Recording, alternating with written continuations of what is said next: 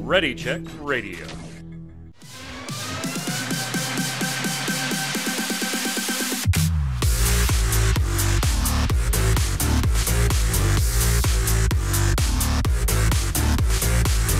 What's up, Internet? I never get tired of that music. Welcome to the Relic Grind Final Fantasy XIV Square Enix podcast, brought to you by Ready Check Radio.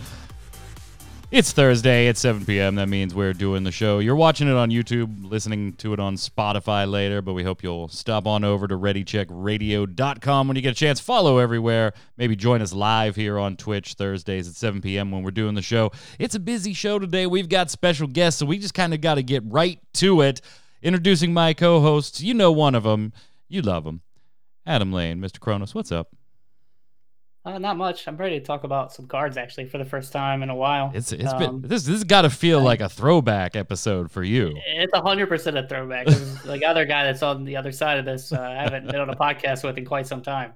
But we know each other. We're very well acquainted. Yes, Mr. Lane is speaking about the one, the only, Mr. Chris Adams of the RVA Returners in Virginia. How are you, sir? I am doing well, my friend. Good seeing both of you. Me and Adam were actually joking that we were going to, ransack this podcast and turn it into the RVA Returners Wolfpack podcast. Yeah, there was talk of a takeover while I was working on something before the show. I did not know how to feel about that one.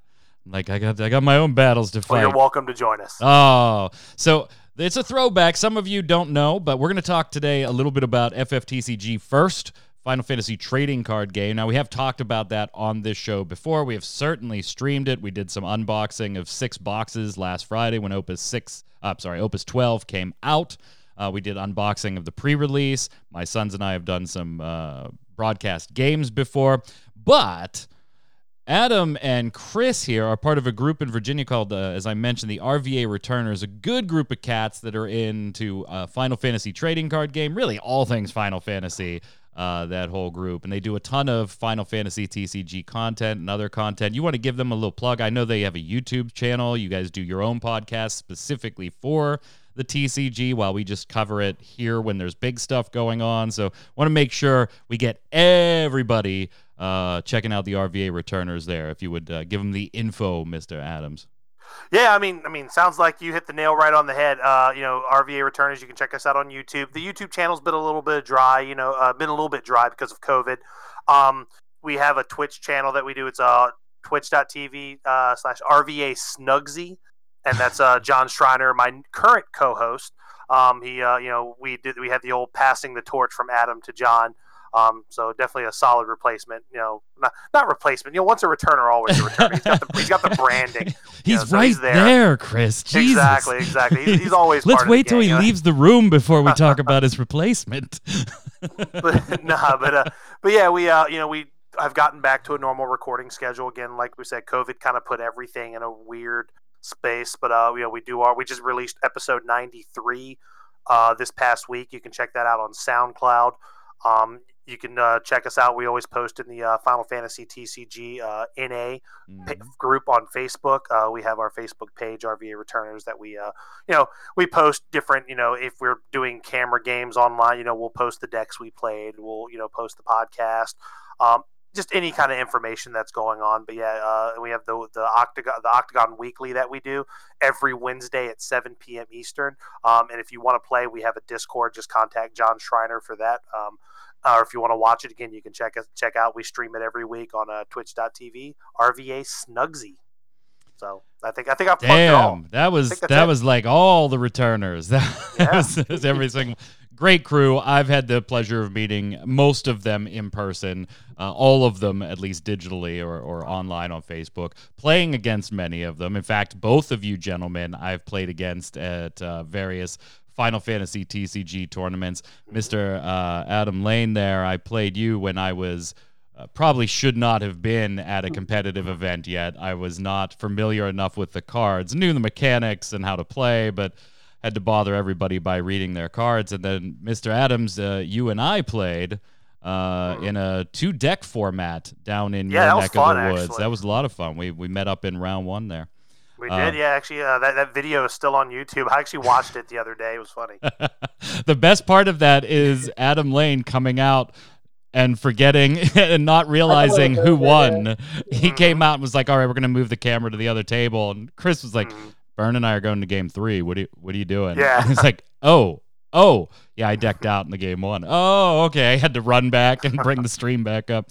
But yeah, you two have done like commentary for official Square Enix Final Fantasy trading card events like the Crystal Cup last year that was in Virginia and a number of other events. So good cats with me to talk about something that all of you on this channel know I very near and dear to my heart, something I absolutely love, and that is the FFTCG. So Opus 12 came out, and for those of you not really into the game, bear with us. This will not be a whole FFTCG episode. We still have 14 news. We still have other Square Enix news, including maybe the money ain't exactly where they want it to be right now, given some things we've talked about on this show. So let us get through this. We're going to do kind of a mini set review, gentlemen. I think that's like the best way to handle this. We'll talk about multi-element cards, right? Because that's new to Opus 12.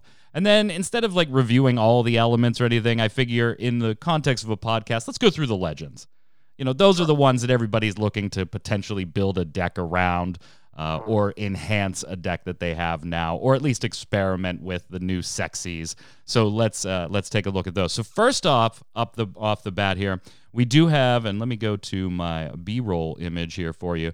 We do have multi-element cards. Adam, you want to talk a little bit for maybe inexperienced players how these work since they are new to Opus 12 while I get one displayed? Sure, yeah. So essentially, before this set, every card only had one element tied to it. And so with this set, I believe, I don't know the exact number, Chris probably knows, but I know there's one legend for like a bunch of different combinations. Yeah, there's in all the combinations that were in this set, which I believe were water, lightning, fire, ice, wind, earth, and earth, lightning. There's 3 dual elements in each of those color combinations. Yeah, but essentially this character counts as both elements and can be discarded to create either element that they wish. They have to choose one when they're discarded. And then in order to play them, you have to spend at least one of each in order to play them. Yeah, so we've seen this in other TCGs, and that's something we keep coming back to, particularly Adam and I when we talk on this show, Chris, about when we talk TCG at all, is that there's always elements of FFTCG that they're really pulled from or inspired from almost directly. Not like they got an idea and they switched it. They make it work for this game. And we've seen multi-element cards in Magic the Gathering and things like that. This is Final Fantasy's version of them. Now, they do open up, I think, a little bit of what could potentially maybe down the road be a little bit of a can of worms, because up until this point, you could only overpay by 1. For any particular card that you were casting. Now, this does potentially open up for later down the line some wonky plays where you can almost cheat your way into overpaying by 2 because of the element requirement now. And I remember this actually coming up in a locals game, trying to duck. I forget the card, what card it was. It wasn't Barthandelus, but it was one of those all the active backups get dull and frozen at the end of turn type effect that was going on, and somebody trying to cheat an overpayment to dull those backups so that they didn't get dull and frozen, and that was illegal at the time because they could only overpay by 1. Now this does open up potential for maybe overpaying by 2, but all in all, they do create for the most part cheaper, more powerful effects.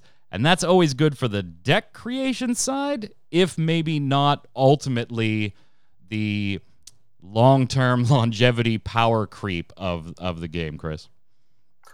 Yeah, well, I mean, you're definitely hitting the nail on the head there. These cards, honestly, I was telling Adam earlier, these cards could be blank, and I think they would still be playable for the most part, because the fact that, and all of them are pretty much searchable. In whatever deck you're placing them in, either by their one of their elements, their job, their category, you name it. So the fact that you can have color fixing on demand, which up until a few sets ago, until they started printing these dual element Moogles and things like that, playing 2 colors, 3 colors was tough. Like you ran into consistency. Am I running issues. light or dark? Because that determines whether I'm running Chaos or Cosmos. There we go. Exactly. And nowadays you just don't have to worry about that because you can play. It was kind of funny, Adam. We used to joke about Mono Earth Estinian, right? Mm-hmm. And but now you can play mono decks with one of these new dual element cards. One that I'm talking about, and I don't want to jump the gun here. But I think the new Thancred is, to me, he's a mono lightning card.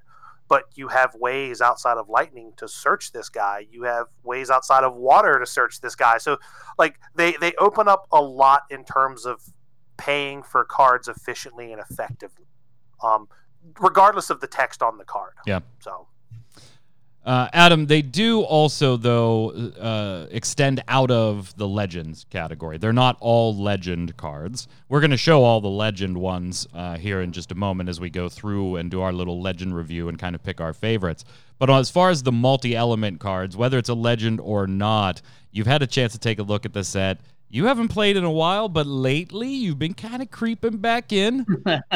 Just when you thought you're out, Chris Adams pulls you back in. My plan is working to a T. Do you have a favorite right now?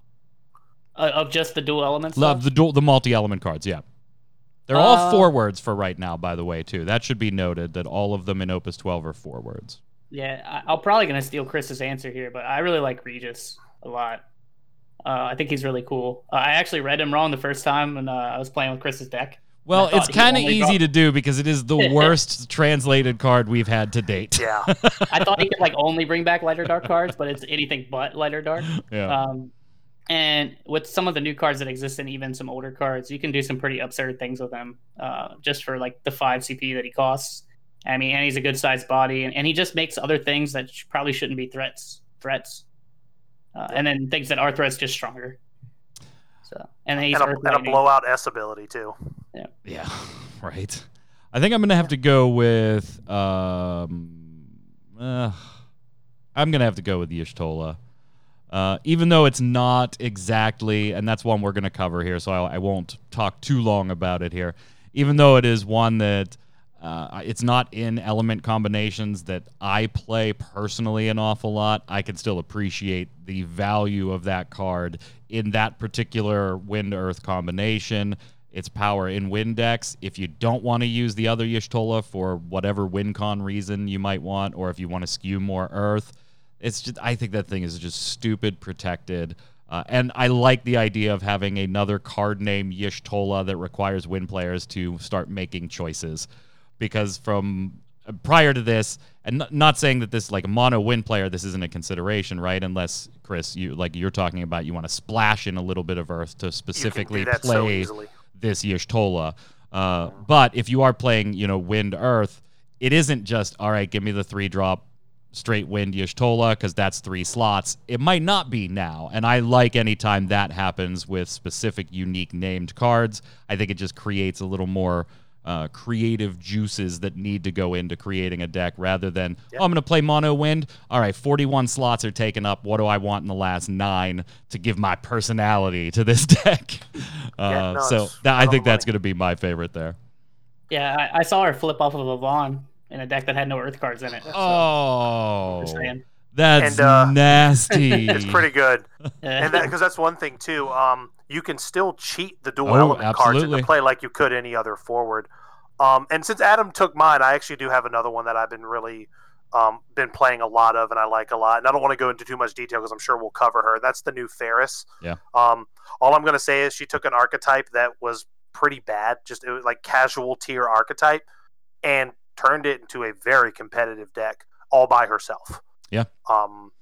With the deck before her was a D+ at best. The deck with her is like an A-, and that's huge. That's how good this card is. So I absolutely agree. Chris, you want to angle your camera down? I think when you sat back, you gave me that headroom back. So. I just had to get lounging, man. Yeah, you had to lounge. That's totally understandable. We're getting poolside here, boys.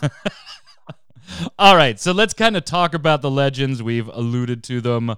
Let's go to the camera. We've got the table cam set up so that everybody can see the cards we're talking about. We're not using the images. We're using the actual cards, gentlemen. This is a man's house right here. Let's start, obviously, we'll just start off the top. We'll take them in the order that they come set number-wise, which puts us in fire first. So we're looking at the 10-drop fire forward, 10 Zen Job Samurai with Brave, 9k power. This ability is disgusting, but probably limited in the actual use that you'll see it in. If somebody's not running a total Samurai's deck, or at least a pretty beefy Samurai package, this card sees no play. So it is a very specific legend. It is maybe in Fire, Mono Fire, or Fire X, where you cheat in a little more Samurai backup action and things like that. Yeah, maybe you throw a 10 Zen or 2 in there. If you're doing a straight tribal Samurai deck, absolutely, this card's going in there and juices the power creep on that thing. At the end of each of your turns, reveal the top 5 cards of your deck. Add 1 Job Samurai or card name Samurai among them to your hand. Return the other cards at the bottom of your deck in any order. And when Tenzen leaves the field, by the way, if those effects weren't good enough, why don't you go ahead, Chris, and get yourself 1 Job Samurai or card name Samurai of cost 3 or less from the break zone and put that bitch back in your hand. He's practically saying, go get Cyan back. Exactly.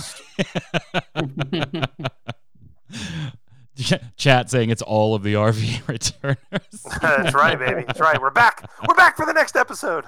Again, Gotcha. Stupid effect. I know somebody that is absolutely going to run this in our locals. They were already playing a Samurai tribal deck and enjoying it. This just makes it even stronger.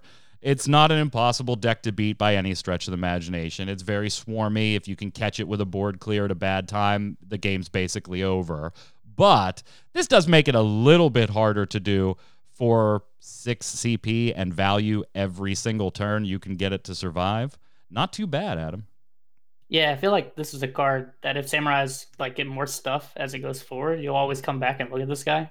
But like you said right now, I think it's more of just like a deck that like if you really like Samurais, it obviously makes it a lot better. But I don't think it just like shoots Samurais like tier 1 or something. I don't really see that happening until they print some more stuff. But the thing is, like now, every time you see Job Samurai on any card, you have to probably think of this guy.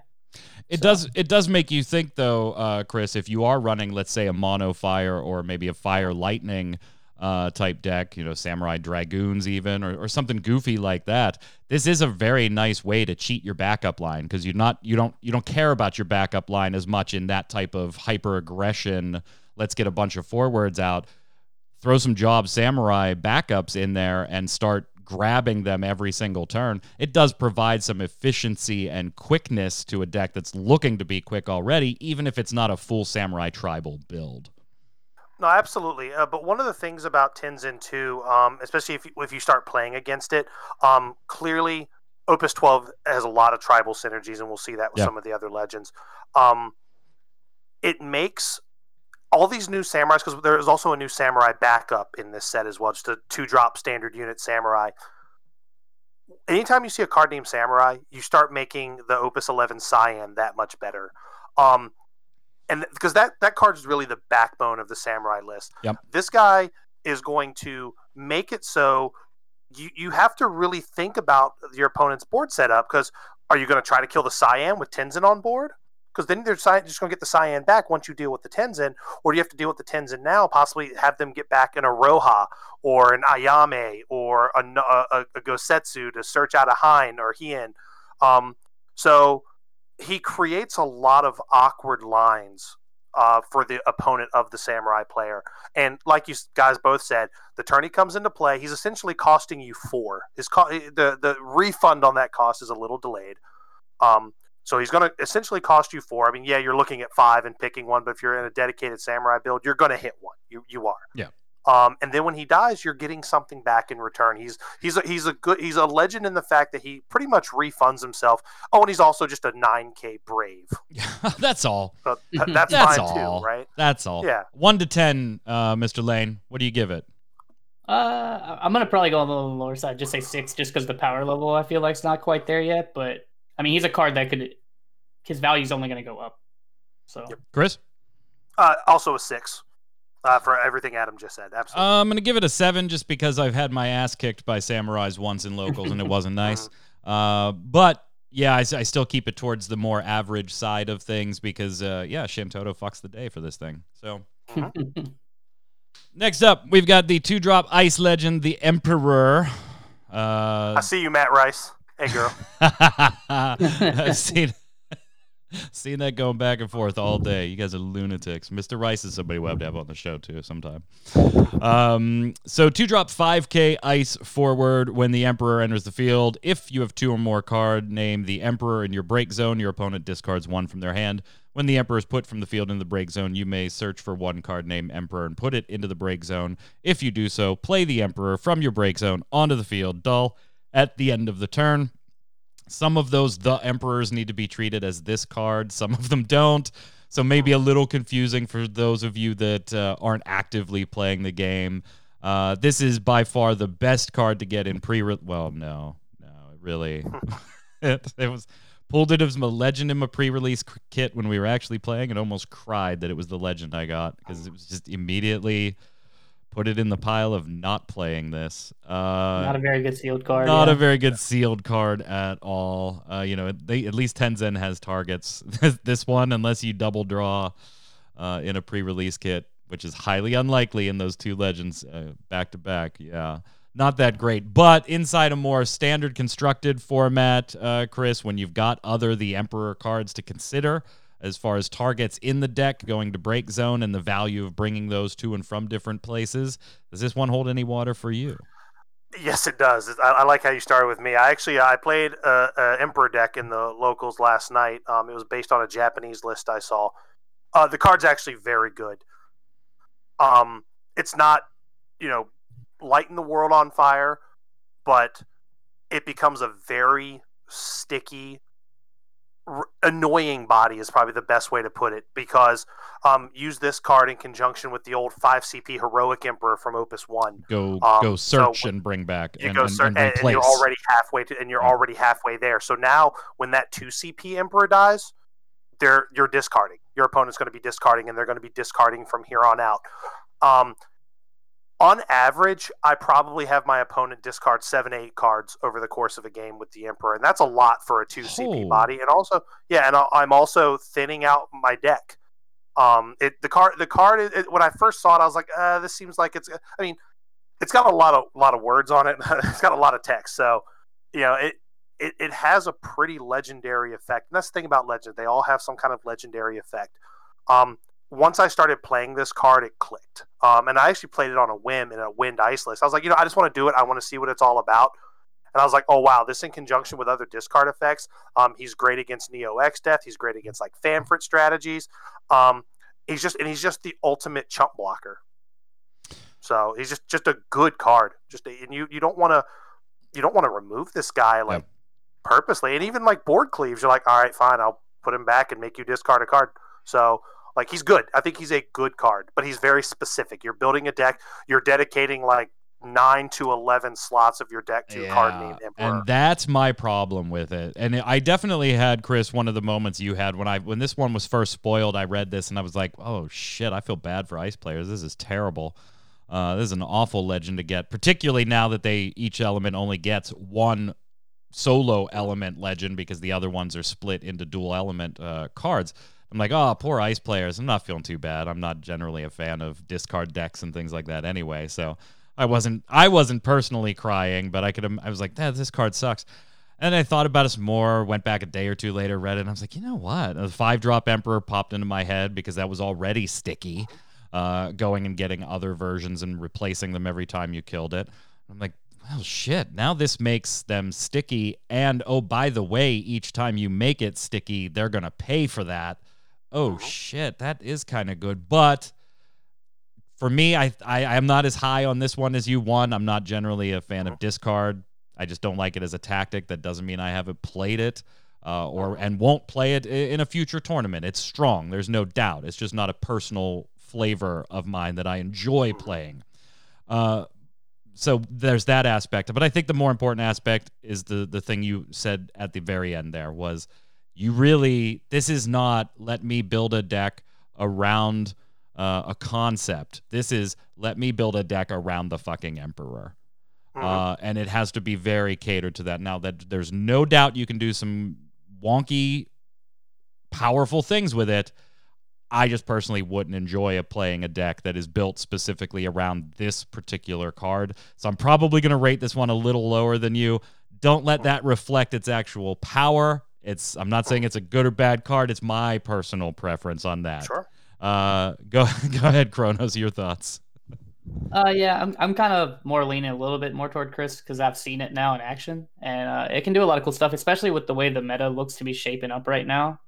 Having something that's sticky seems to matter a lot because you don't know, like, and just having a blocker that's sticky because you don't know if like you're gonna get, you can actually like survive those removal turns and still keep a body on the board, which kind of seems to be very important. But you do have to dedicate a fair amount of your deck, right? I mean, I'm assuming that at least 6 cards to this guy. I think you got to go at least 9. I have 10.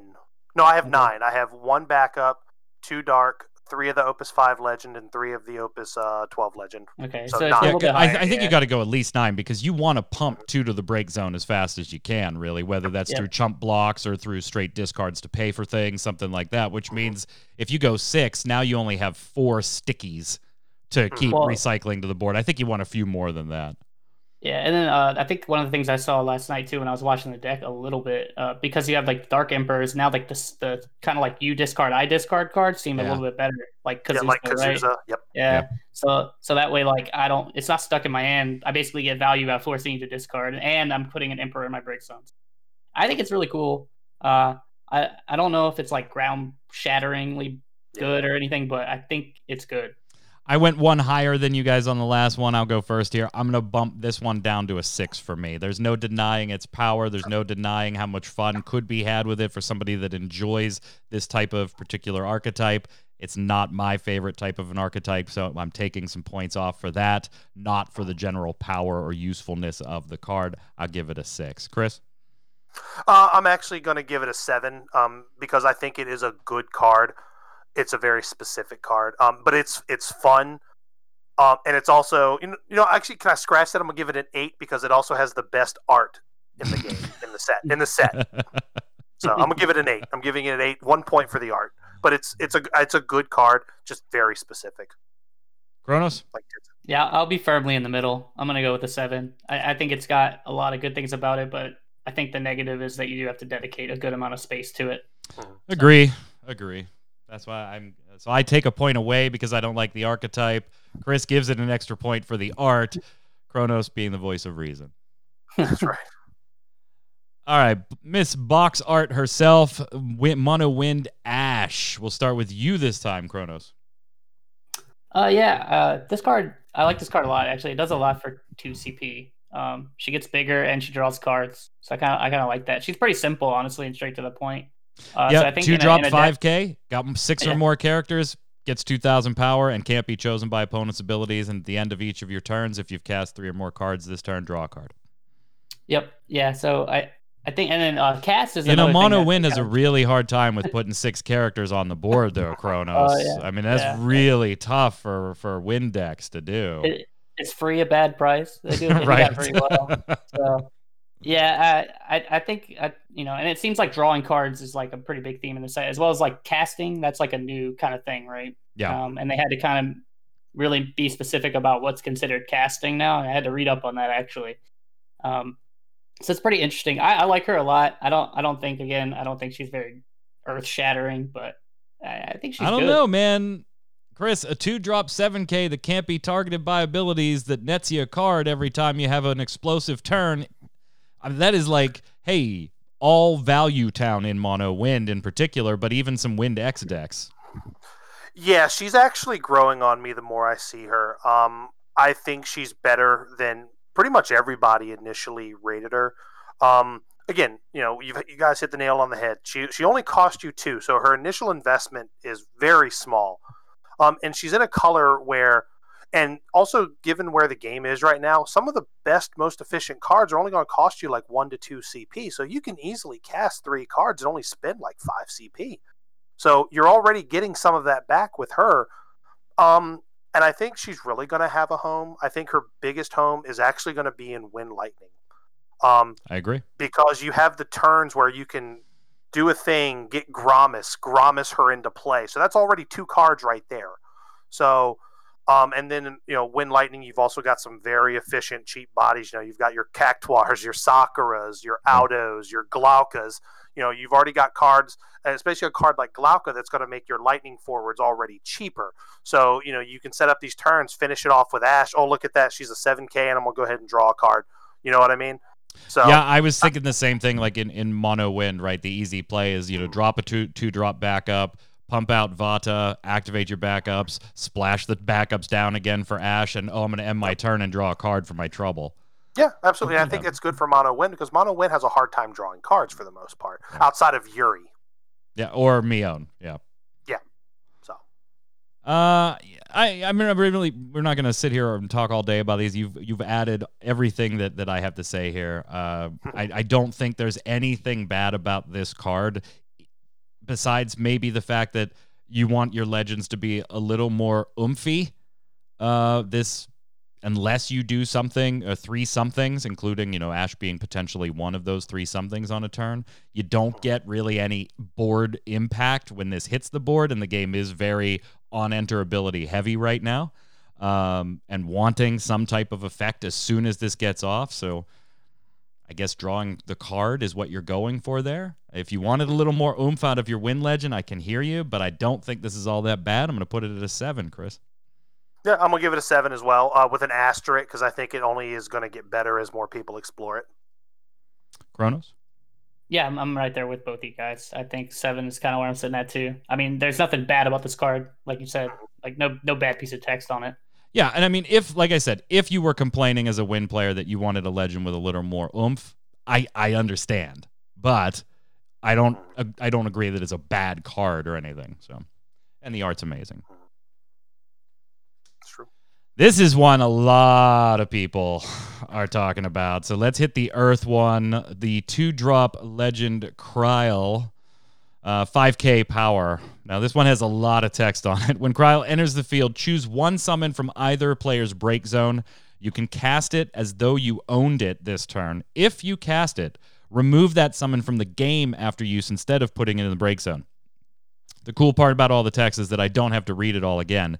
At some point later, you can pay 1 CP and dull Kryl to do that same effect again.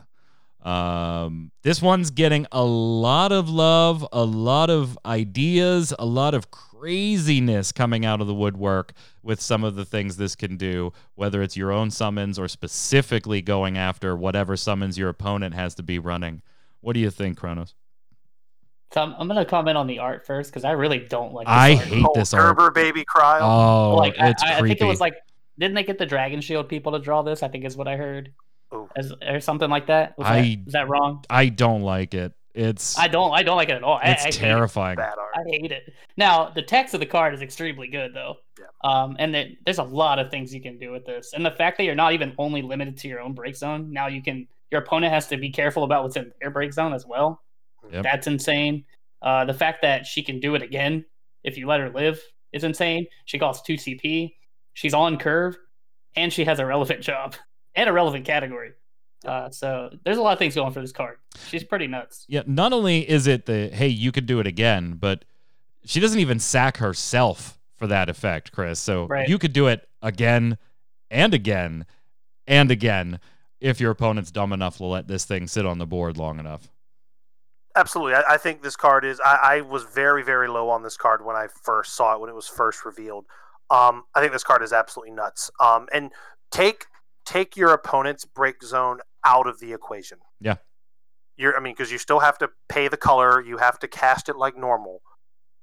A lot of decks, your summon packages now, like summons are kind of at a premium. Like most decks are playing between like 3 to 6 summons. A card like Kryl allows you to not have to play 3 of one, 3 of another, and like 2 of another. Yeah. Kryl allows you to play like that 1 Diabolo. She allows you to play like 2 of something else.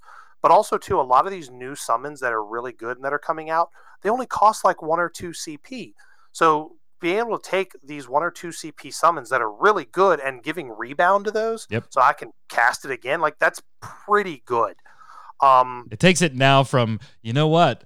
I'm not too sad that I mulliganed into a Diabolos and I'm going to be discarding it turn 1 now. I'm not all that sad anymore. It feels okay. Yeah, and that's what I'm saying. I think this card does it in such a way that it doesn't feel like you don't have to load your deck up with summons. She just being able to get double duty out of these already good summons that you're probably playing. Yep. Like that's good enough. That's good enough. And like Adam said, everything else about the card is relevant. Job, category, on curve. It's great. Except art. Art is not relevant. I feel like they were going for, like a whole Khaleesi type look here, and it's with the dragon. What is the face? What is her face? I don't understand. Know. It's the Gerber baby. She's selling me baby food is what's happening. Who went first? I went first last time. We'll throw it back to Chris first this time. I would give this card a 10 because I think it's that good. But I can't because the art is just an eyesore. So I'm giving it a 9. Okay. And it's not because of the card. The card is a 10. Thank God you said that, because I was going to attack the shit out of you if you didn't take 1 away for the art in this case after giving the Emperor 1 for the art. Yeah, the card's a 10, the art's a 1. There's the math. Kronos? I'm gonna stick with a 9 too, just because I'm kind of curious to see how much stuff people do with this card, because the sky's the limit, honestly, with this card. There's so many things you can do. And then something in the chat that got brought up that's actually really interesting is it counts as being cast when she plays these summons. So for like cards like Ash too, like she's basically using a card from her break zone as a cast, which kind of counts for that. So I'm going to stick with a 9. I think it has a pretty good potential to be a 10 though. Yep. I think it It'll can never get up. be a 10 because of the art. I think it can get up there too. I'm actually gonna. I'm gonna back off of this one just a little bit compared to you, gents. I think I'm gonna give it an 8, only for the fact that it is immediately very easily removable. It is extremely easy to respond to that enter trigger with most decks and pop it. And now essentially they've removed a summon from their break zone, cast it, paid cost, and actually paid 2 extra for a body that isn't still sitting on the field. So that 5 Diabolos just became 7. You have no board presence, and that Diabolos is out of the game. So I think there is, since it's so weak and easily removed, there is an opportunity for very easy pops, not something like a Neo Eggs Death where you're like, shit, I need to have the answer now. You might, in all likelihood, have the answer in your hand in a great deal of meta decks to deal with something that's sitting there at 5k with no protection. So I'm going to put it in an 8 only for that fact that you could get punished on the turn you play it and essentially overpay for a summon you've now exiled. So it has a little downside for me, but fantastic card. Fantastic card. Oh, my favorite. Yes. 5-drop Lightning Legend Gilgamesh, 9k power. Lots of text here. Put Gilgamesh into the break zone. If you do, choose 1 forward, break it. That's an action ability, by the way. Dull, Gilgamesh, search for 1 card named Enkidu, play it onto the field, Dull. For 3 lightning and 2 other, choose 1 damage forward and break it. Going back to Wind Lightning, Chris, that you talked about earlier, which is a deck I've wanted to make work for like the last 4 opuses, and it just was never quite there. That deck got a lot of help in a number of different directions in this set. Now, how strong will it be? Remains to be seen. We're only a week into the meta. But Enkidu, to give you an idea of why that 3rd text line is there, choose, damage forward and break it. Enkidu has the ability to damage the forwards on the opponent's side of the board. So bring out Enkidu, damage things with Enkidu's ability, crack them with Gilgamesh's 3rd ability. Pretty expensive, probably not going to do it all that much, but that's why that 3rd ability that kind of seems out of place, that's why it's there.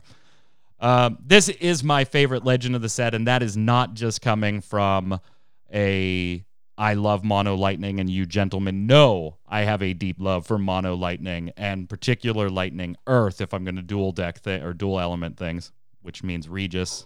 Ha! Can't wait. But this is my favorite legend in the entire set. We have a shortage of big body forwards in Lightning, so I like seeing 9k printed. If you're running Lulu, you've got a 5-drop 10k, and in a lot of cases you're usually running 3-drop backup Lulu for that extra 1,000. This ability, I love the first line of text having dashes.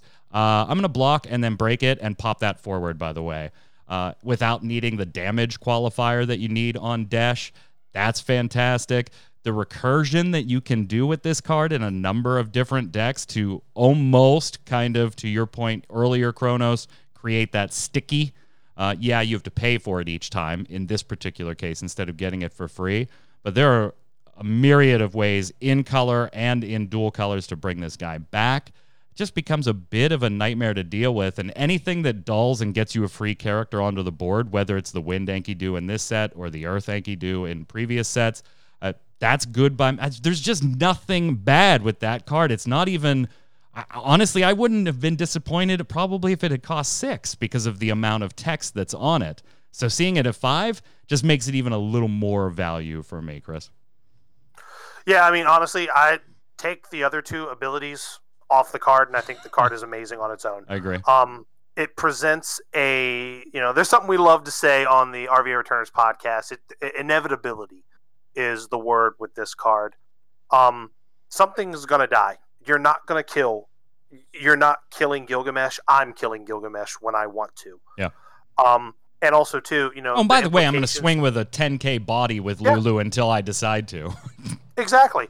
And, obviously there's those implications with Regis right off the bat. Yeah. Break Gilgamesh, break something, play Regis, get Gilgamesh right back.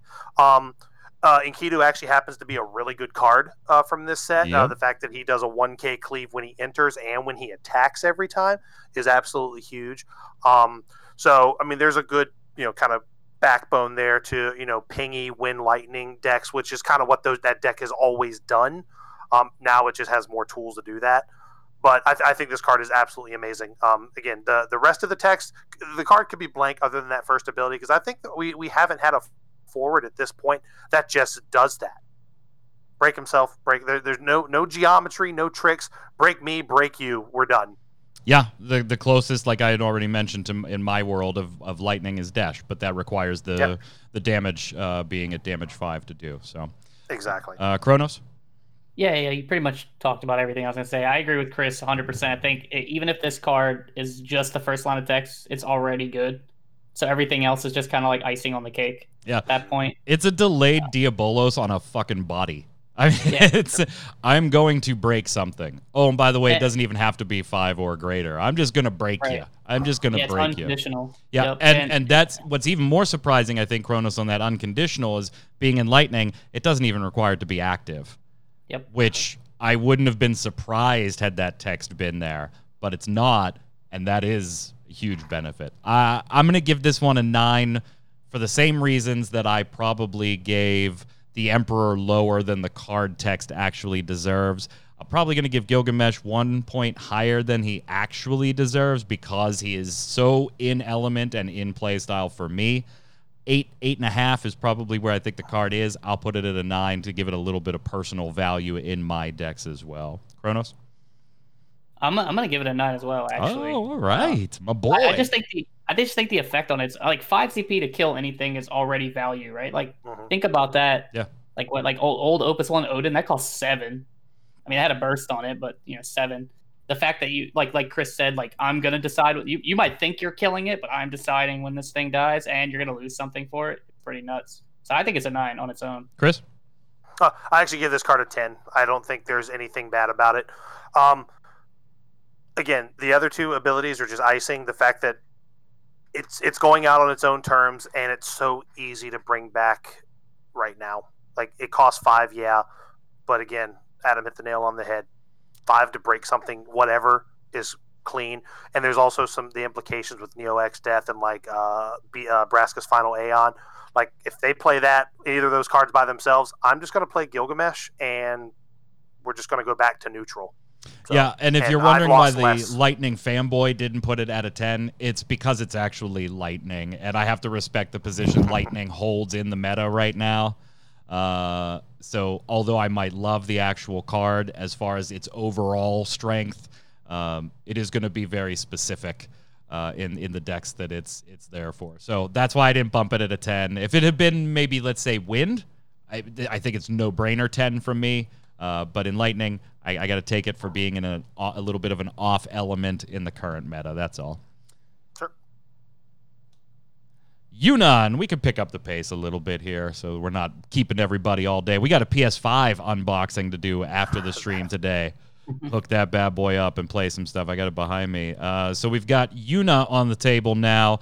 3-drop water forward at 7k power. When Yuna enters the field, if a forward you control formed a party with Yuna this turn, draw 2 cards.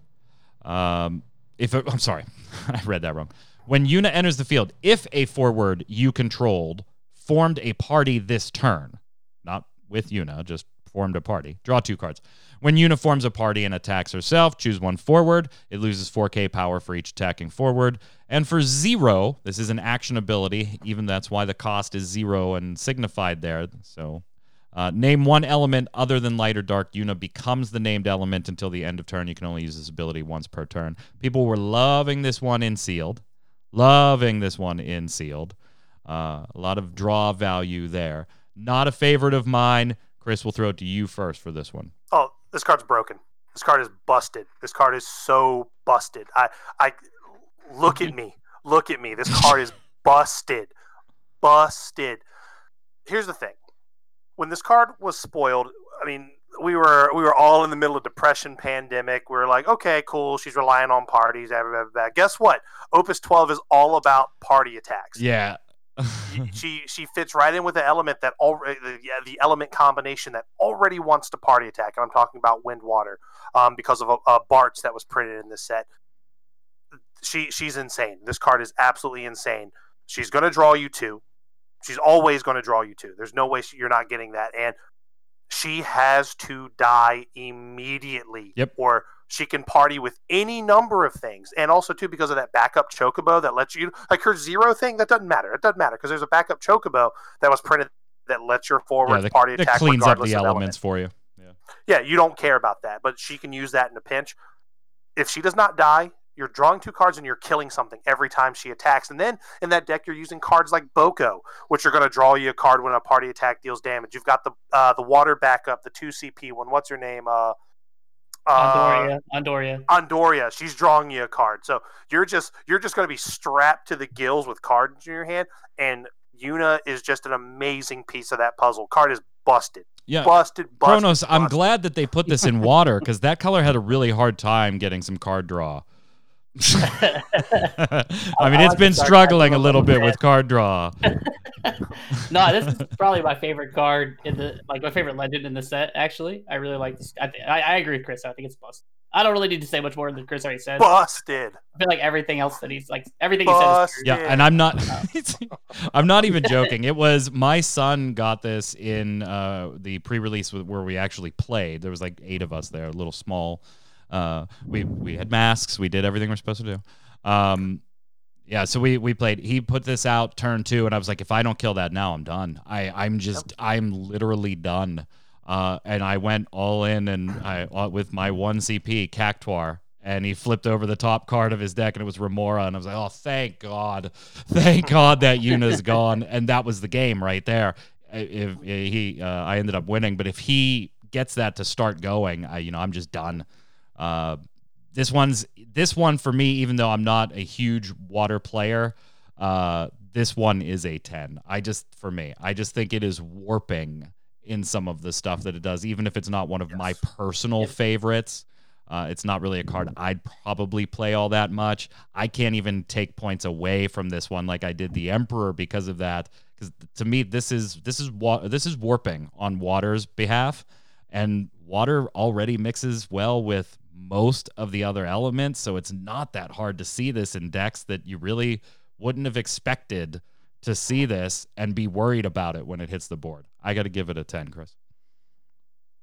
Oh, definitely. If I could give it higher than a 10, I would, but it is an easy 10. And it's one of those cards that if you don't think it's a 10, either sit across the table from it or play it yourself, and you'll realize immediately that the card is a 10. I assume you're right up there too, Kronos? Yeah, you're not going to get a disagreement from Yeah, I kind of figured. All right, we'll move on. 3-drop Lena, who I used Lena and Ferris in a pretty not great pre-release pool, but I did get Lena and Ferris, so that was okay. To boost myself to 3-1 with a janky-ass sealed Warrior of Light deck. Bart's and, Well done. Boko and everything. They weren't great pools, but I was like, yeah, let's do it. Lena here, definitely some value out of this one when I was doing the sealed event. 3-drop 8K, which is already above curve. I mean, if we stopped right there, that's already slightly above what one would consider a typical power curve. When Lena enters the field, place 1 Arise counter on Lena for each backup you control. When a backup enters your field, place 1 Arise counter on Lena. Dull and remove X Arise counters from Lena. Choose a forward in your break zone. If its cost is X, play it onto the field.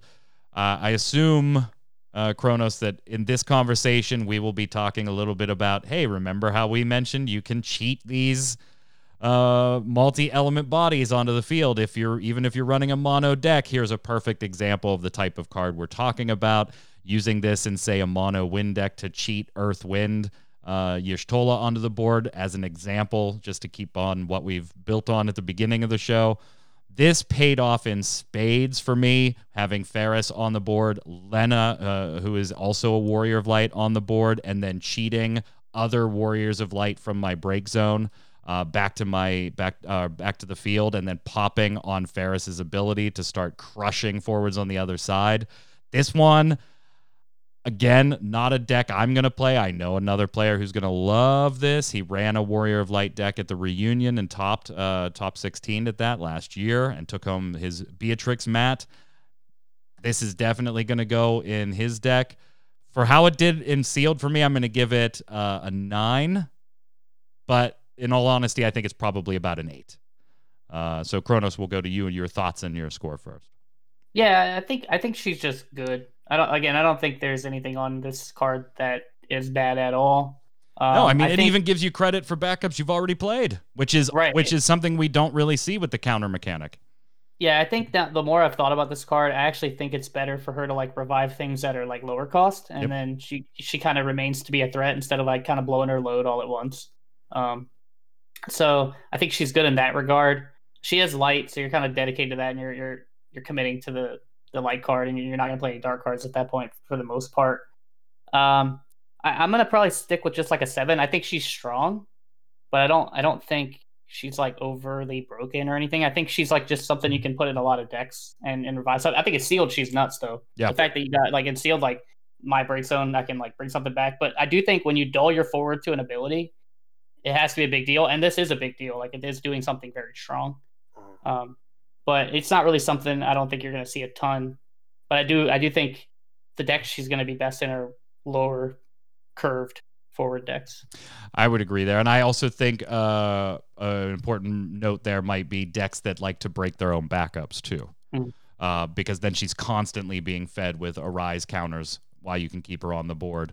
Otherwise, the card really has no late game value besides cheating one big person or two small persons onto the board once you're already at 4 or 5 backups. Chris, are you along the same lines? I give it an 8. I pumped it to a 9 just for some pre-release love, but overall really an 8 for me.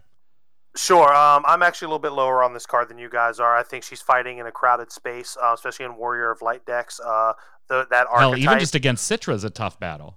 Yeah, well, I mean, that archetype has so many great light cards already. You have the light 4CP Wool. You have the light Refia. I think if you're and just sticking to the Warrior of Light theme here, I'll talk about her a little bit here in a second. I think she's probably the 3rd best light card to play in those decks. So I don't think she really has a home there. I'm giving her a 6 because I think you're really only going to use her ability once. You're really only going to get it off once, and she's not going to stick around beyond that. Now, I agree with what Adam said. Getting back a low-cost body or her in conjunction with an amazing card like the new Sid Previa in this set, because she is a slow card. Again, she has to be alive to actually dull, which is where a card like Sid Previa comes into play. So you could set up this amazing turn. You could have 4 backups, have a target, and then they're just like, oh, she's there. Oh, we'll just misdrag in your break zone, and then you're just, or you just kill her. Yep. You know. So I think she has a lot of upside, but I don't think she's a card that's going to see play in Warrior of Light decks over Refia or Wool. I don't even want to turn this card over. I don't want to take Lena off the top of this pile because, gentlemen, you all know what's next here. Why don't we're going to skip ahead here. We'll come back to the Dark Legend, but in the interest of time, Sure. We've got 1, 2, 3, 4, 5, 6 dual-colored elemental legends. I think while all 6 of them are very, very good. I think let's talk about 2, if you don't mind, and we'll skip the rest since we've talked about Ferris, we've talked about Thancred. Locke definitely has a ton of value, but is kind of a niche thing that you're going to want to try and cheat him out and flicker him a bunch of times. It's a pretty specific deck. I think Locke might actually be the best legend in the set. I agree. I think the 2 that everybody has mentioned before that maybe we should at least talk a little bit about there, Regis and Y'shtola. Sure. I'll talk Regis all day long. Go for it. Go for it. Well, I mean, like Adam said kind of at the top of this program, that he just creates some really unique turns and gives your cards just recurring value. We talked about him with Gilgamesh. That's just like just a nice little baby recursion engine there. I think one of the old cards that really sees a big boost from this guy is the old 4CP, the 8CP Legend Kefka from Opus 4. Like, come in, break 3 things, play Regis, get 2 of those things back, get their crazy ETBs. Yep. I think he really sings in a Rampair list. Because if you watch some of the camera games we played, I had a turn where I had Gilgamesh on board. I did Libertus Nyx things, broke the Nyx, broke the Gilgamesh, played Regis, got them both back, did the Nyx, broke the backup, and I ended up wiping their board and had 4 forwards on the board. At the end of the turn. So it's just like, go. You know, like, hey, who knew Lightning Earth was pretty fast? Yeah. I mean, that was pretty quick. And he's got an amazing, protection. So the card can be very offensive. You can even if this isn't the best way to play him, but you can do these crazy like YOLO attacks where you've got maybe even attackers, against their defenders, and then you just play Regis main 2 and bring all your guys back. Yeah. Or you just play him defensively and you just Royal Sigil, and now none of your stuff is dying, or you just do it in response to a summon, or maybe you do it in response to some beginning of some crazy board wipe, and you're just like, nope, here we go. Card's really good. This is my second favorite legend behind Gilgamesh in the entire set. Yeah. Gilgamesh only edging it out for being mono lightning. Regis, if there were any other colors on Regis, I would have cried.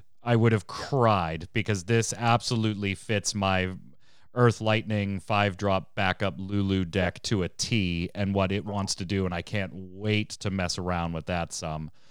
So happy. The specials even, you're not going to use it all the time, but it is one that you will pop off occasionally. And it's even worth considering running one of the previous Regis just to give you a little bit of that special flavor to be able to use that special. Just a tremendous, tremendous card. Again, another one that if I would have seen 6 on it instead of 5, I still would have thought it was good. I think you would have had to get to like 7 before I'm like, that doesn't feel so good. But 5, it feels just like a bargain all the way around, Kronos. 4 if you're playing Glauca. Yeah. Oh my God. Yeah. Yeah. Yeah, no, he's pretty nutty. I think you have to really think twice about what you're doing when this, like when you even have like an inkling that this card's in the other deck. Like Chris is saying, you can just threaten attacks, and now you're just like, well, now do I even block? Because I don't want to give you that guy back. Yeah, now it's not like I wonder if he has a Cyclops. Now it's like, shit, does he have a Regis? Yeah, sometimes you might even just swing with a lower guy like a Libertus, right? Yeah.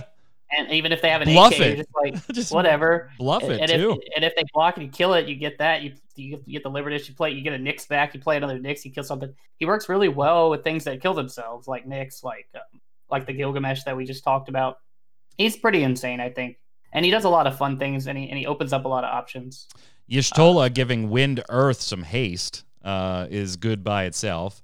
3-drop 9K, okay, yeah. If I said 3-drop 8K was above curve, then a 3-drop 9K is certainly going to be above curve as well. If Y'shtola is dealt damage less than her power, the damage becomes 0 instead. Y'shtola cannot be blocked by a forward of cost 4 or more. Are you kidding me, Wind Earth? Are you kidding me? This is a very, very good multi-element. And again, the right combinations. Now, remember, while they didn't have to pick about or think about what elemental combinations they were going to make, they did have to think about what cards they were going to put in there, right? So they had to decide Y'shtola belonged here, and it makes sense. But they just cycle through the elements. So like fire and ice, and then ice and wind and earth, and then earth and lightning and water, and then water and fire all the way around. So it just this fits thematically for me, giving wind another option with haste. A lot of people have been using Onion Knight in that spot, the white Onion Knight that has haste and things like that, and then the protection to just swing underboard. I mean, this is just a tremendous card for this element combination, Kronos.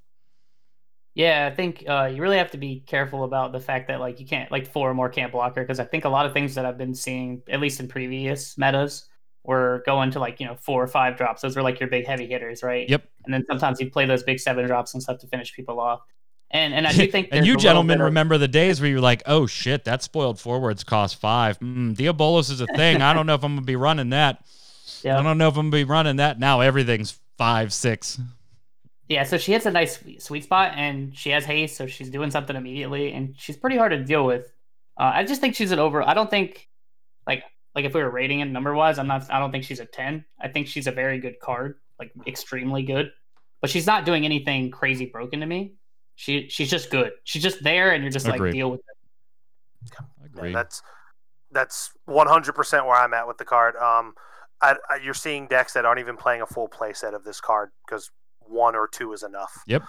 She has a bit of evasiveness to her, but unfortunately, straight break effects are kind of king right now, and she can still get mollywopped by the best of them with just straight break effects. She's fast. She's going to present some really early pressure, and I'll tell you what, though, in limited, you put a saddle on her and ride her to victory. Yep. Because she's going to do it. In sealed, I'm going to play Seymour and make you pay. All right. That's fine. Talk about this monstrosity real quick, and then we'll finish up with some 14 news. 6-drop, Dark Element, Legend, 10k power, Neo Exdeath. Neo Exdeath is also card name Exdeath in all situations. At the end of each of your opponent's turns, your opponent selects one character they control, put it into the break zone. When Neo Exdeath is chosen by your opponent's summons or abilities, your opponent selects one character they control, put it into the break zone. And again, in the interest of time, let's kind of avoid the discussion of the best time to play Neo Exdeath and debating the merits of a turn 1 or a turn 2 versus a turn 5, mid-game type play. We can skip that. Let's just kind of stick to the card. And I do think maybe it warrants talking a little bit about, do you feel this is as meta changing or defining as some people would like to believe on forum posts, Reddit posts, things like that? So Chris already shaking his head. No, I tend to not think it is. I said, I'll go first then, since I posed the question. And I've said this when we were doing a pre-release stream. Mr. Lockwood and I were talking about it on that stream. I think it will be meta defining for the first 4 to 5 weeks of Opus 12. After that, I think we'll see exactly what we kind of saw with Veritas of the Dark, where everybody bitched, and this was a card that was going to break the game, and if they keep going in this direction, this is going to be awful, and it's not going to be a game I want to play anymore. 4 weeks, 5 weeks into the meta, everybody's deck had a counter for Veritas, so Veritas no longer had the value to run that Veritas once had in the first 5 weeks in the meta. Does that deny that Neo Exdeath is a strong card? Absolutely not. Do I think it's going to be meta warping? Very short term? Sure, I'll give you that. Just like Veritas is, while everybody figures out how can I mold my deck to fight against that card without having to break my deck to make it fight against that card. Give that about a month and a half. I think we'll be in the same Veritas bucket. Definitely a strong card. Definitely has a spot in some of the decks I run. Not all of them. I don't think anybody should be shoehorning this in every deck they have just because. But I can't deny its strength. But no, I don't think it's going to be meta warping in the way people are worried about it. Maybe short term in your locals. Give it 5 or 6 weeks. Check out FF decks. Look at some lists. Most of them will have a organic counter to it in the decks themselves, I think. Kronos, I saw a lot of nodding, so I can't be that far off base with you. No, yeah, I actually don't even know if it is meta defining that long, to be honest, based on what I saw last night. I saw a lot of decks last night that I don't even know if they played Exdeath would have mattered much. I'm not saying the card's bad. I do agree with you. I think just reading it, and it can win you some games if you play it immediately and your opponent doesn't have an answer. But I think there's a good amount of cards that can do that already. There's a lot of cards that are just answer this or die. I mean, that already existed. Granted, like he definitely puts you on a bit, like he puts you in a bit of an awkward situation. You're on a timer if you don't have the answer in your hand right now. You're on a timer to try and draw it. It also goes the opposite way, where if I have the answer and you play that bad boy turn 1, you just concede to me now. Yeah, depending on what the answer was, you might even have paid less to do it. You know, you 4-drop Alexander into me, and shit, you got 2 more CP off of that turn 1 fiasco than I do. Yeah, no, I'm saying all this, but I don't think it's a bad card, but I think you should be more worried about cards like Bart's. the XYZ boys, and those are the cards you need to be worried about. Yeah. So I'm not saying like alternate damage conditions worry me. They really do, particularly when they say, "Hey, put 3 on them." Yeah, but I agree with like everything you said. I think you said it about as good. Like I think it will probably shape some metas, and especially in locals, people are going to get upset at this card. But I don't expect it to last long, if long at all. Here's what I think. You're going to have people that are going to try it. There's people are going to try to have like this crazy. It's all about Neo X Death and in some decks it will be punishing. There is no doubt. Sure, but I think the majority of where you're going to see this card is deep in the catacombs of the tournament field, back in Randy Land with all the randos. So, and the reason that's important is that makes round 1 in a tournament that much more critical, because if you lose round 1, you're going to the You're going in Randy Land. You're going to the jank jungle, boys. The jank jungle in Randy Land. And you could have to play against that a lot. But to answer the organic answer question, most decks do just innately. And they're not sacrificing cards in their deck. However, the fear is still very, very real. You've got people you've got some decks that they're pulling cards out of they're going to the binders, they're going to the bulk piles, like Backup Cloud. The Opus 10 Backup Cloud is seeing play in Fire lists because Fire might have the worst answers to it. Fire has that, or they have Bad Hamet, the Opus 6 4 cost one, the one that damages you. So not every element has answers. Like Ice, forget about it. Like you don't really have an answer. You just have Ice has to outvalue it. And I think honestly, a card like Emperor helps against Neo X Death because I'm just going to play Emperor, and then I'll just kind of build behind that and just keep sacking Emperor to block. And what's also going to happen too? I'm going to put 4 forwards on the board. Are you going to swing with that guy? Okay, go ahead, and you're going to take 4 on the crackback. You're going to sit back and block. Okay, I'll just party into him. Yeah. So, like, a lot of decks that don't have organic answers will get to the point where they just outvalue the card. But the reality is that the card is good, and the card it's a real threat. You can't ignore it. Yeah, and I do think a part of the gut response on this one, though, guys, is that how should I say this? Like, Veritas got you the effect right away. At least half of it, right? You got the entry effect. This one, there's a period where you can get just straight up punished for playing it and not even have gotten that one. Yeah. Like you turn 1 this, it doesn't even, it doesn't feel great, but it doesn't even feel absolutely terrible for me to turn 2 Shantoto the board. And I paid a little bit more, but I still escape with a backup on the board. A color fix backup. It doesn't feel great. That's the only thing on the board. Well, yeah, you're right. You're absolutely because right. It doesn't choose. Yeah, it doesn't choose. You know, he just leaves. He just exits. Doesn't feel great, but I'm not all that upset about it because you got 2 cards and no backups. I've got whatever. And you're probably playing all Theo, which will drop soon, and put the Shantoto back into your hand anyway. Yeah. So I mean, it doesn't feel great. There is where Veritas had that, at least I got that one out on the way in. If for some reason I don't get the one on the way out, this one, you can get really punished for playing this at the wrong time into the wrong hand that somebody just happened to draw. Adam, you're nodding again. Yeah. Well, I think the thing about Veritas is Veritas kind of slowed the game down. It made people play a different way. Yeah. Whereas like this, it's like, and even if you answered Veritas, like he was going to probably kill something else. Right. Yep. In most cases, this guy might not even kill one thing.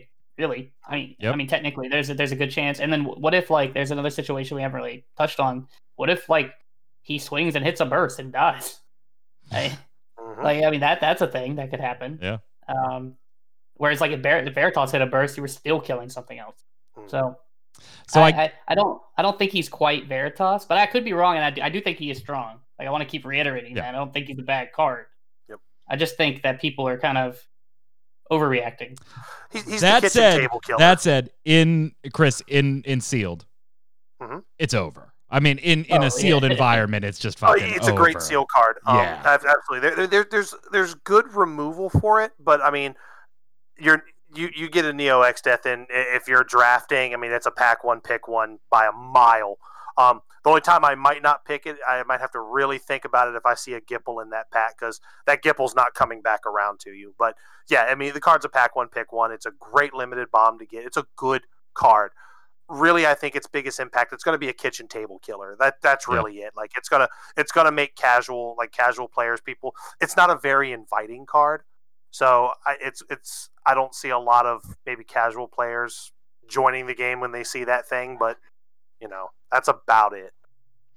So I guess we'll sum up here. We'll leave it at the end here. Now we've seen Opus 4, we had monsters. Opus 11, we have counters. Opus 12, we now have multiple element cards. All of these are things that we've seen in other TCGs kind of molded into the fray. What do you guys want to see come next? And in light of the Neo Exdeath argument, should our ban list be updated? There's already people calling for Neo Exdeath to be banned. Go ahead. We'll go with you, Chris, since I took first last time. Yay. Go ahead, sir.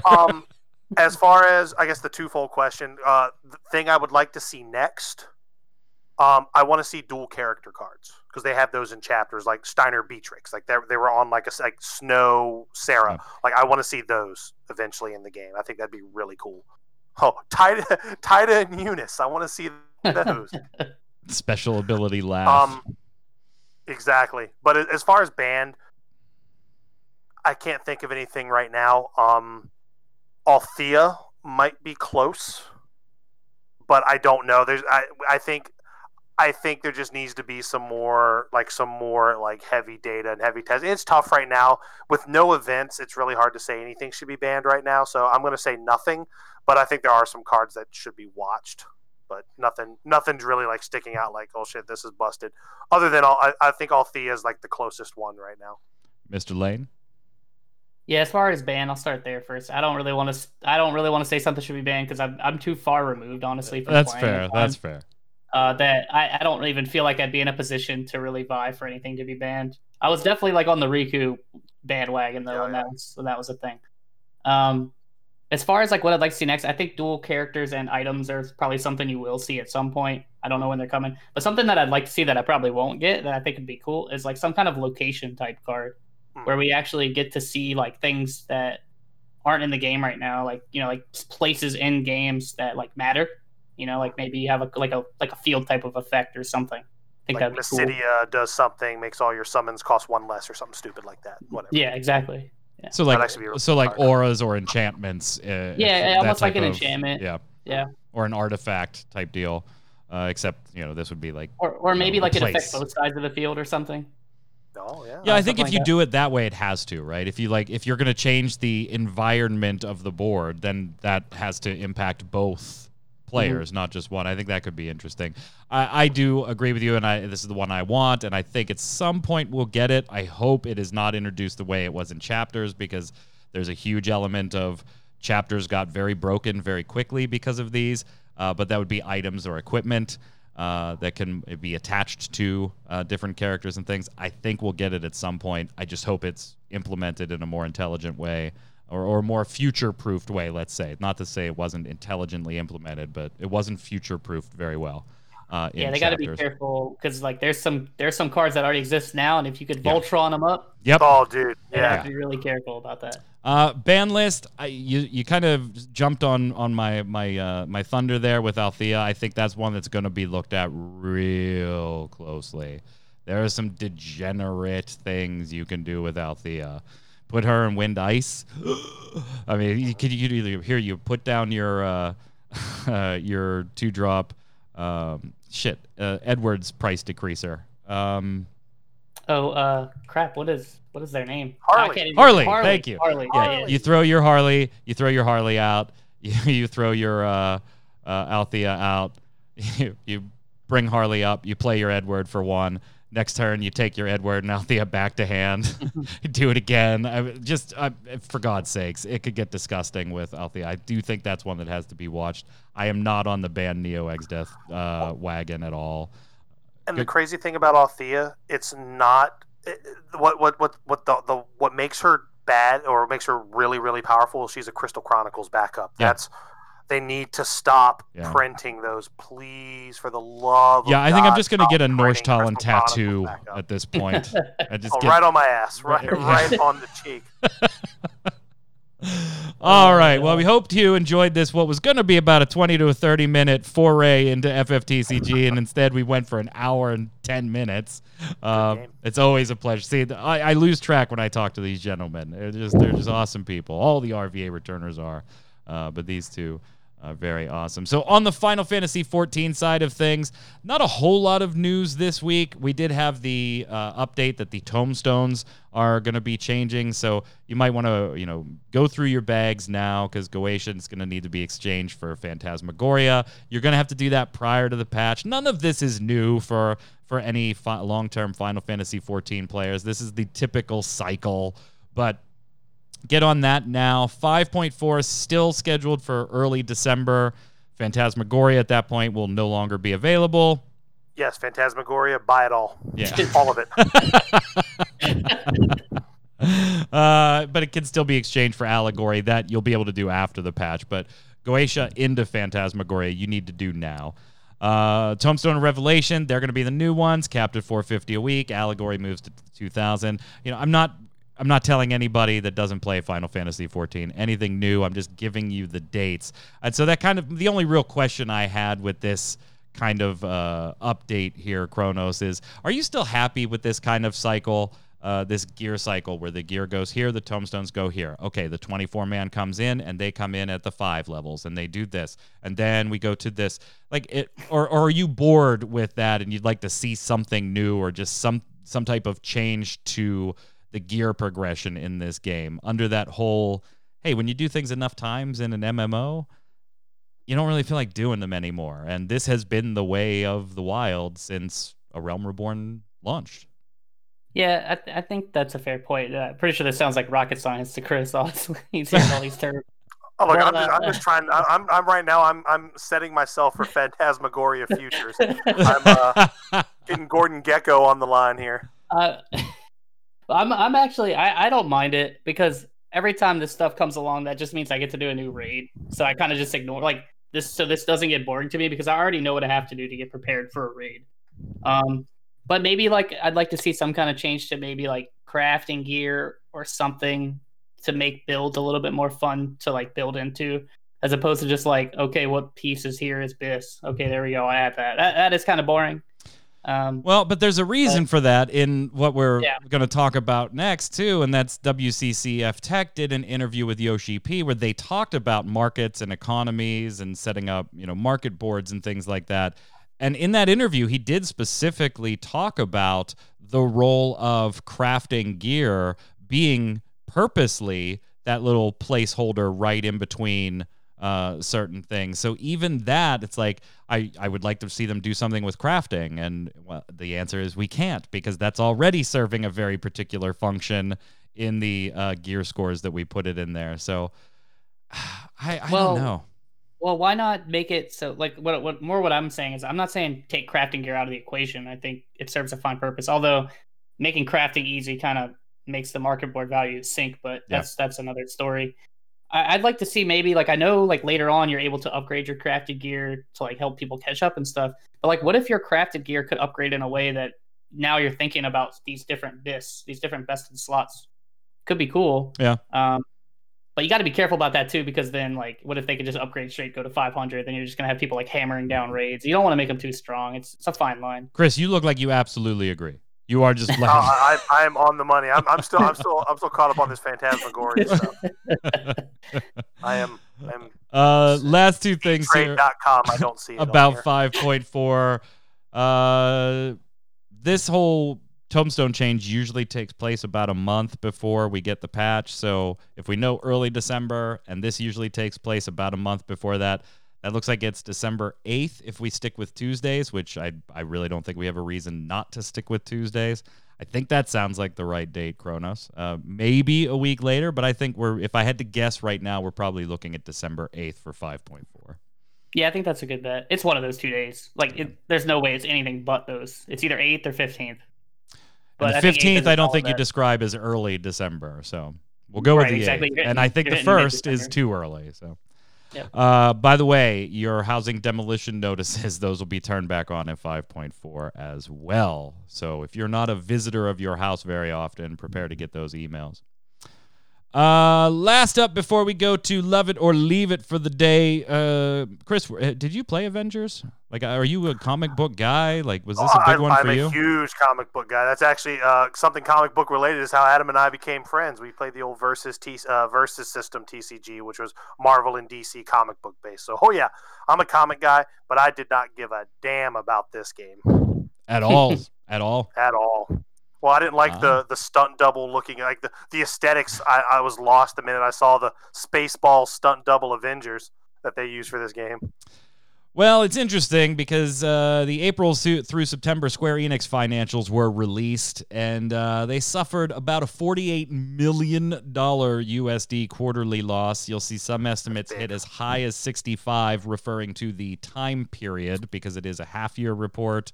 So it depends on what time period you're looking at there. Should have invested in Phantasmagoria. They wouldn't have lost those up. And gee, if you had to imagine why they might have suffered such a loss, I mean, I don't understand. Final Fantasy XIV is doing pretty good, Kronos. It's doing good.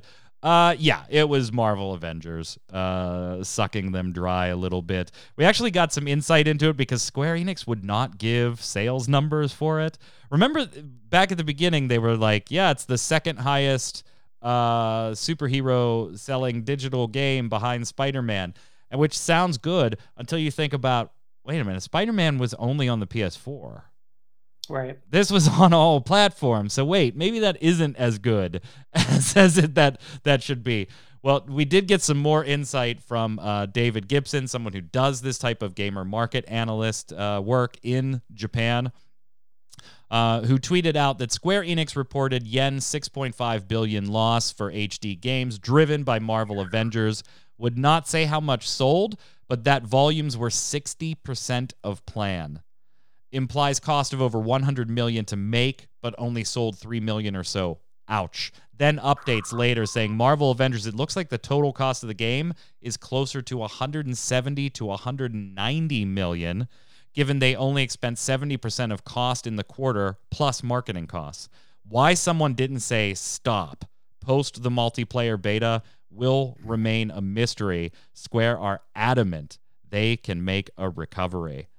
Yeah, that's approaching Star Wars The Old Republic development costs. You know, that 200 million mark there. And Kronos, you and I have already said it might be too little too late for this one. And it hasn't gotten better since we've said that on this show, by the way.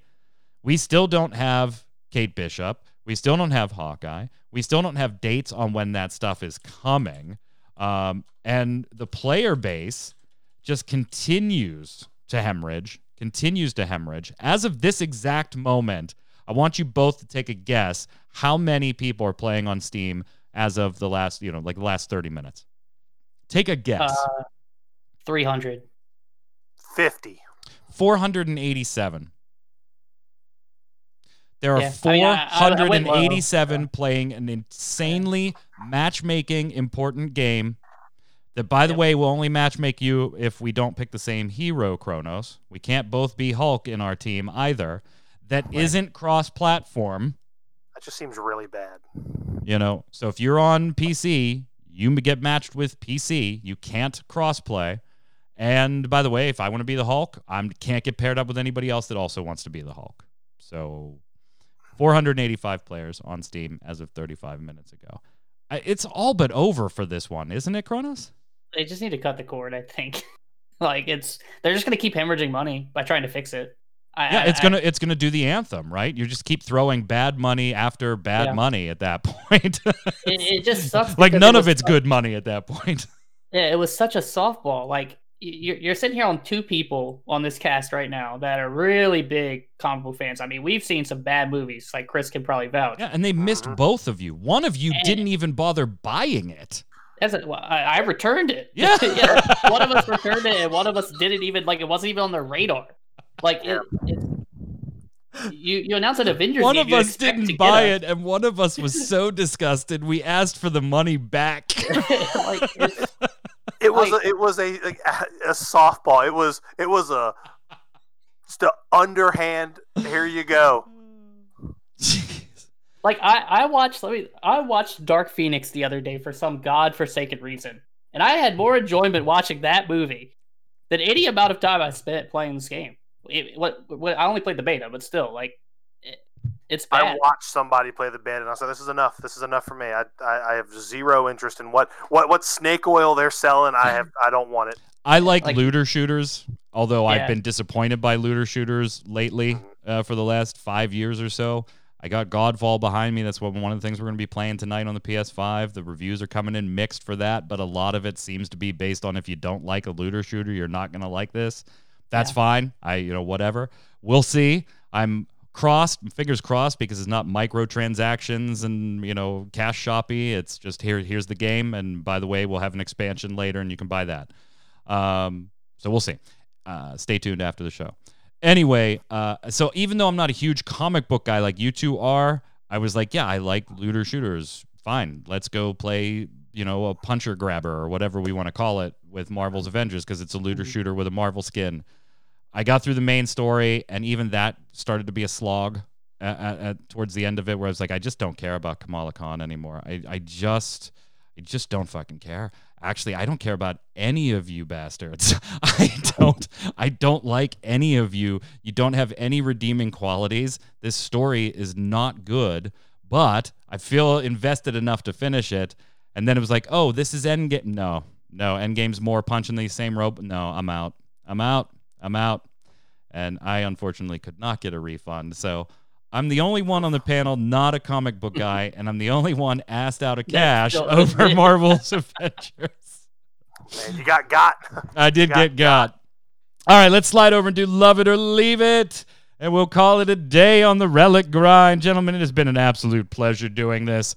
Love It or Leave It, for those of you that don't know, is our segment where we pick one thing every week in the world of Square Enix. Could be anything. Could be a feature in a game, could be a decision they made, a press release, whatever. And we simply ask you, do you love it? Or is it time to leave it, maybe throw it away? And in honor of having Opus 12 come out and these two gentlemen, fine gentlemen, the world has never seen finer, joining me to talk about it, I think it would only be appropriate if we said, what do you think about the multi-element cards now that we've got them in the game? We'll start with you, Kronos. Oh, yeah. I mean, I have to go with Love It. I think this was just an obvious step for them to make. And I think as long as they continue to do it the right way and they push these archetypes in a way that's not crazy broken, I think these are going to continue to be amazing pieces and just new ways to think about making decks, because now you have different ways to color fix and whatnot. So, yeah, I'm definitely in the Love It side. Chris? I love it. I believe they're worth their weight in phantasmagoria. So, no, they are excellent. And again, like Adam said, they're just the next evolution of the card game. There's nothing bad about them at all. Again, anytime you introduce a new mechanic, you have to keep an eye on it just to make sure it doesn't get just too powerful. But I think now I love it, and it's a great direction for the game. I'm going to give it a love it as well, coming from a slightly different angle, though, since I like the more deck creation aspect of things. I think these types of cards really start making people that might be dead set on their colors, dead set on their elements, dead set on this. I'm going to run mono wind, and I'm only run, oh shit, there's a wind earth card that I actually might want to play. All right, how can I start maybe creeping earth into this deck and trying something a little new with it? Anything that encourages deck creation ideas like that, or out of the box thinking. Yeah, there's always going to be a meta. I get it. I'm not talking about that. I'm talking about sitting there enjoying your cards, coming up with a clever idea, even if you thought you created it and really 90 bajillion other people did, that's fine. In your little cave, while you did it, you created that, and I love when games do that for themselves. Create those moments where somebody can sit there by themselves and think they're the smartest person in the world. They just found a cool combo, and they want to play with it. There's no better feeling for me than to have that happen or to watch that happen for somebody messing around with a deck, and I think these cards are great at that. So I'm going to love them as well. Gentlemen, it has been an absolute pleasure. Please say you'll come back and do that. Well, I mean, Kronos, you have to come back. You'll have to come anytime back you guys week. would love to have me on. Next time you see me, though, I will be a phantasmagorinaire. so, you know. Where do you want people to follow, Chris, for the RVA returners and everybody? You can check us out on Facebook. You can like our page there. Go ahead and give RVA Snugsy on Twitch TV. A like, a follow, subscribe. Same thing with our YouTube channel. Go ahead and give us a subscribe there. We will start generating the content, and I feel so bad. We have a website. I cannot remember the name of the website because it just changed. Returners FFXIV. It's not the same. Okay. Anymore? Is it the same one? Because I thought Adam Duncan changed it for some reason. He might have. If he did, the old one is Returners FFXIV. I bet if you just searched it in Google, it'll come up. Probably, but yeah, the web again. A lot of those other outlets were a little dry because of the pandemic, but we're gonna start ramping all that stuff back up too. So, but yeah, Facebook, YouTube, and Twitch. RVA Snugsy is where you want to go on Twitch. So. Check us out. Absolutely. Follow them all. Follow them all. They are great, great people. I can attest to that personally. Kronos, until next week, where can everybody find you? Oh, I've put the link in chat for everybody, by the way. It's rvareturners.com now. Yeah. So you can always follow me on Twitter. The handle's below. I've been streaming Street Fighter V a lot recently. If people want to watch me get really upset. It hasn't really been nice to me lately. I did hit platinum, but it's whatever. Other than that, I think I'm actually going to be on stream with Chris this Sunday for the coffee and DS. Coffee and bullshit, baby. It's our Sunday thing. And I might be playing some FFTCG on Sunday on their Twitch channel. So Fantastic. I'm Mike Byrne. You can follow me personally right there at MagicMan1. But more importantly, go ahead over to ReadyCheck Radio, RAIDEO.com. Follow all the socials. Follow us on YouTube. Come and join us live next week if you get the chance. Until then, stay safe, and we'll see you out on the servers. Later.